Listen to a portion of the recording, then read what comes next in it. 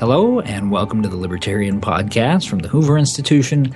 I'm your host, Troy Senik, joined, as always, by the Libertarian himself, Professor Richard Epstein, Senior Fellow at the Hoover Institution, as well as Professor of Law at NYU and Senior Lecturer at the University of Chicago. Today, citizenship and the presidency. All right, Richard, continuing with the ongoing theme of this presidential campaign engendering some extremely odd public debates, we now have a fight in the Republican presidential field over the citizenship requirement for the presidency and the Constitution. Donald Trump saying that Ted Cruz potentially falls short of that requirement because he was born in Canada to a Cuban father and a mother who was an American citizen. Now, Article 2, Section 1 of the Constitution says the following in its first clause, quote, "No person except a natural-born citizen or a citizen of the United States at the time of the adoption of this Constitution – a citizen of the United States at the time of the adoption of this Constitution shall be eligible to the office of president," yes. Close quote. So, Richard, I guess the question is, what constitutes a natural-born citizen? Do we have a good answer to that question? We do. I mean, we've had it for a very long time, and we'll get into the politics of it afterwards. But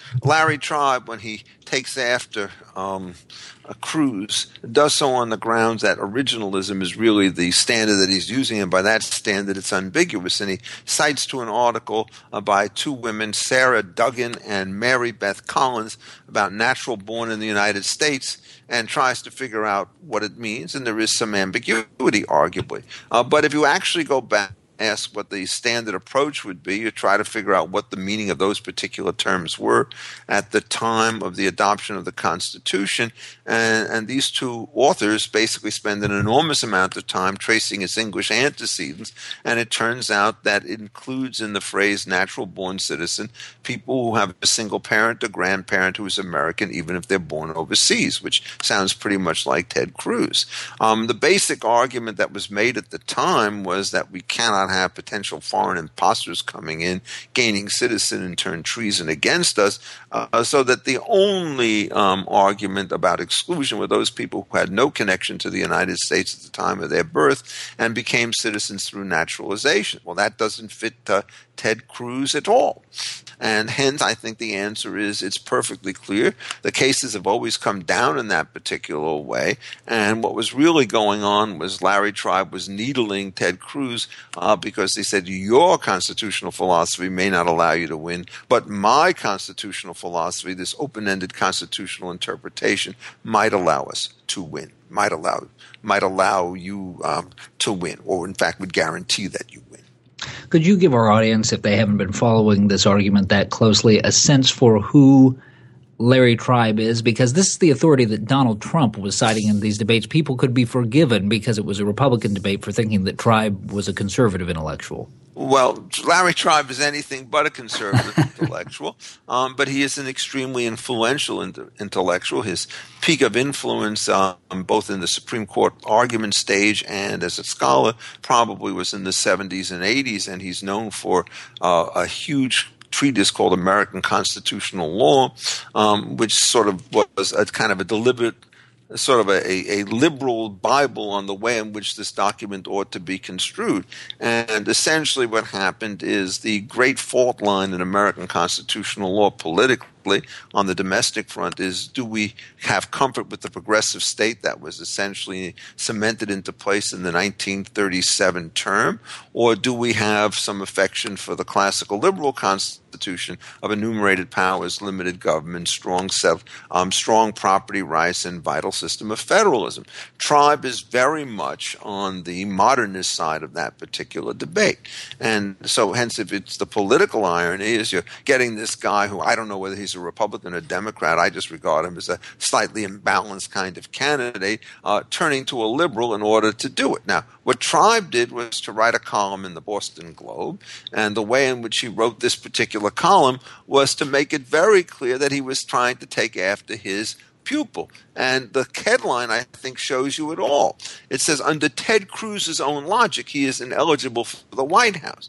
And, of course, what that means is under my superior logic, this man, in fact, is eligible for what's going on. And I think what's really wrong about this is that Tribe is just extraordinarily sloppy in his effort to make a political point. And this article that I referred to by Duggan and Collins, in effect, seems to come out the other way and is, in fact, a very explicit, very careful, numbingly thorough account of an originalist approach to the Constitution. What they do is they go through all the historical searches and sources to figure out what's going on, and then come up with a conclusion which is clearly normative.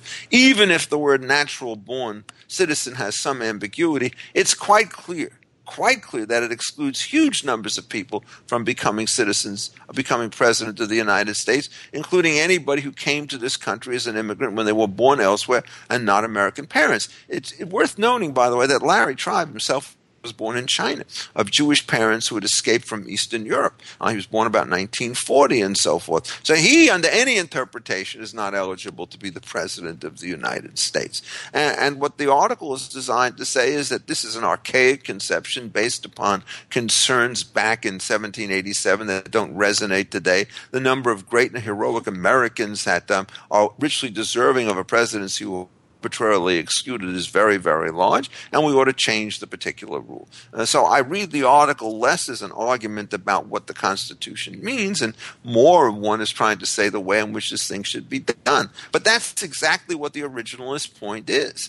Their view about constitutional interpretation is that it's not an open game in which desirable outcomes can be organized at the drop of a hat. It imposes serious limitations on you, and you may disagree with these limitations and do so in a principled fashion, but you can't pretend through a bit of linguistic legerdemain that what says natural-born citizen has no bite whatsoever. It has bite. There is a little bit of ambiguity that one can imagine in this. But in fact, when you actually look at the decided cases dealing with this particular subject, there is no particular case that I've been aware of that falls in some imaginary gray area. The real question in many cases is what's the payoff with respect to citizenship, independent of the natural born, because it's a dominant concept throughout the Constitution, yet it's nowhere defined within it. And again, you have to go back to these common law antecedents to figure out what in the world it meant. Richard, here's the advice that Donald Trump has given Senator Cruz about resolving this issue: to go seek a declaratory judgment. Let me read you the quote. You go in seeking the decision of the court without a court case. You go right in. You go before a judge. You do it quickly. Close quote. How would you score Donald Trump's legal advice? The same way Ted Cruz does. You only go for a declaratory judgment if, in fact, there's some doubt about the state of affairs. It turns out everybody knows what the facts are. They know his mother was an American, his father was Cuban, he was born in Canada. You apply it against the received wisdom under these cases, and it turns out that he wins 100%. So why should he have to basically serve Donald Trump's political ambitions by waltzing off into court, which makes it appear that there actually is some kind of doubt? Look, Trump is an extremely fiendish kind of fellow who knows how to get under everybody's skin, even somebody who's as tough, as resilient as Ted Cruz. But I think the right answer to him is the one that Cruz gave. You don't know the first thing about constitutional law. In fact, you don't know the first thing about government. You're a functional illiterate. You have no business being the Republican Party nominee or the party leader. He may not be prepared to use words functional illiterate, but there are a lot of many people in the Republican Party of a more conventional view who actually regard him as the most dire threat to the party, that if he gets the nomination, the party splits up and the Democratic nominee, perhaps but not necessarily, Hillary Clinton, gets a shoe into the presidency. And, anything that our friend Cruz does in order to make Donald Trump look as though he's in charge of the agenda is, I think, a political disaster, because then, in effect, if Cruz were to do this, Trump would come back and announce, you see, I told him he had to do it, and I'm such a powerful intellect and pervasive force that he did exactly what I said. I may have been wrong, but, I didn't say it was for certain. I just thought it was an unsettled question. The man is, he's got the mind of a devious character. He plays so many angles that you feel like you're a billiard board. The guy is the best master of the two-sentence slam down of anybody I've ever seen.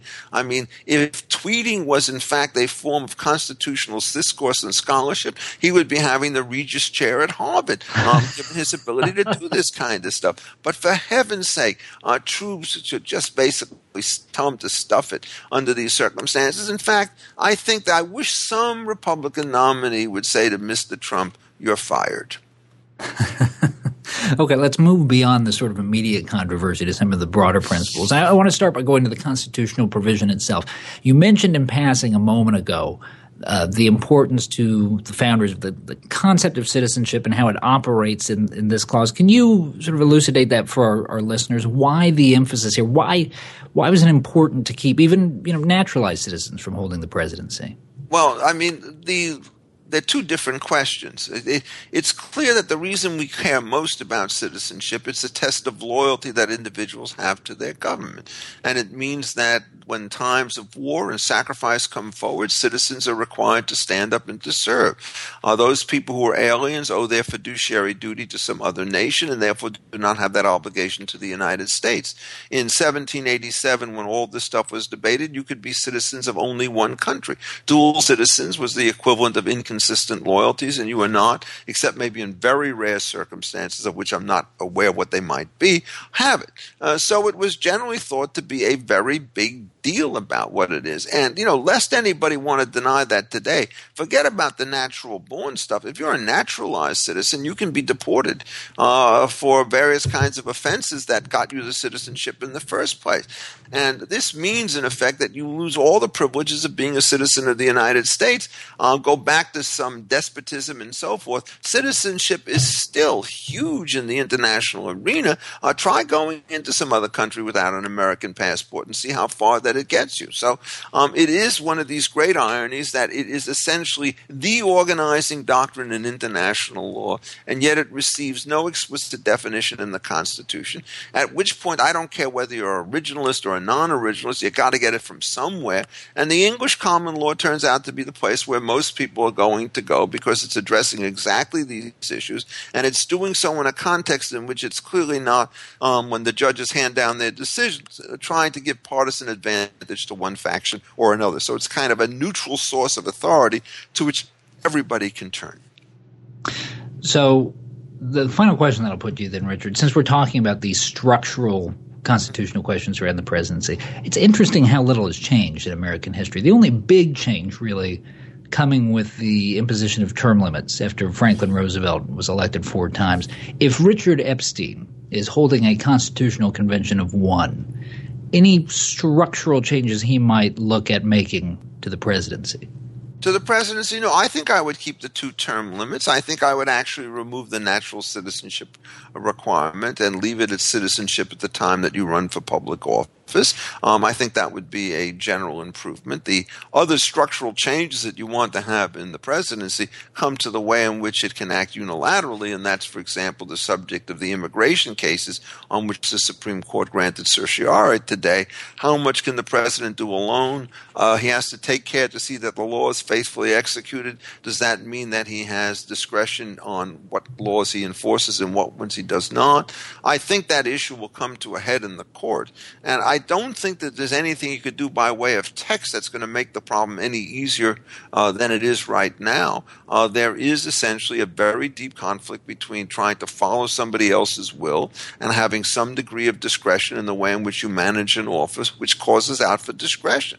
I think Obama has gone over the line, and at this particular point, however, the line is not one which is established uniquely by text or even dominantly by text. It's established by a long series of practices, and essentially the great genius of the Constitution, although we did not know it, was that as an incomplete document, it depends upon the willingness of all sorts of people to fill in the blanks with customary rules that bind and benefit all parties equally.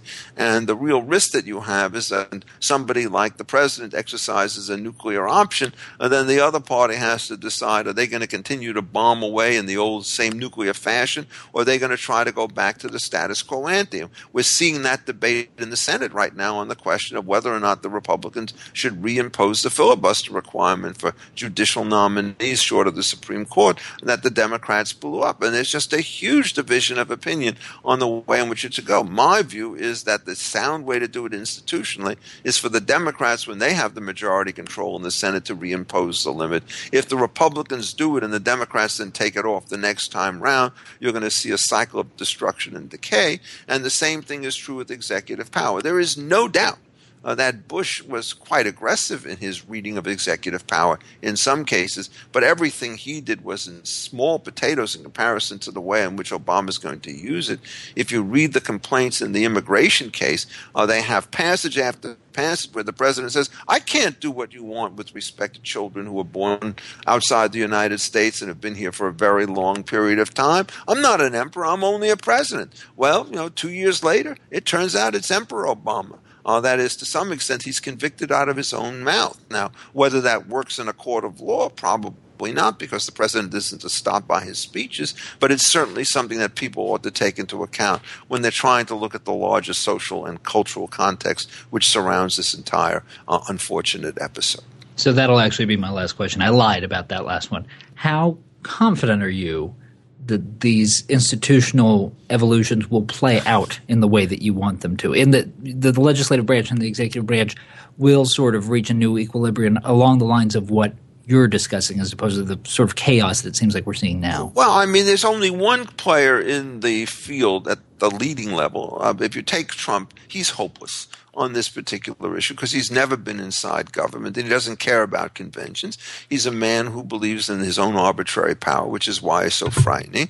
Somebody like Bernie Sanders has never had any administrative position in government, has always been way out there on the extreme, and Lord knows what he will do.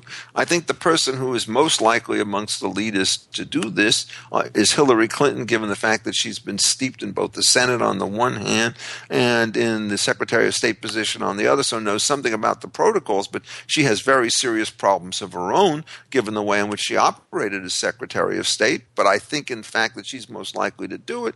On the Republican side, ironically, I think anybody on the Republican side who's actually run and held public office is aware of this. Generally speaking, Cruz has a bad reputation amongst his colleagues as a non-cooperator. Rubio has the opposite reputation, but one never knows whether non-cooperators in the Senate become cooperators when they become president. So I would much prefer to have somebody with some political experience in the office rather than somebody who's a complete outsider and has never held executive power inside of government. And for these purposes, being mayor of Burlington really doesn't cut it.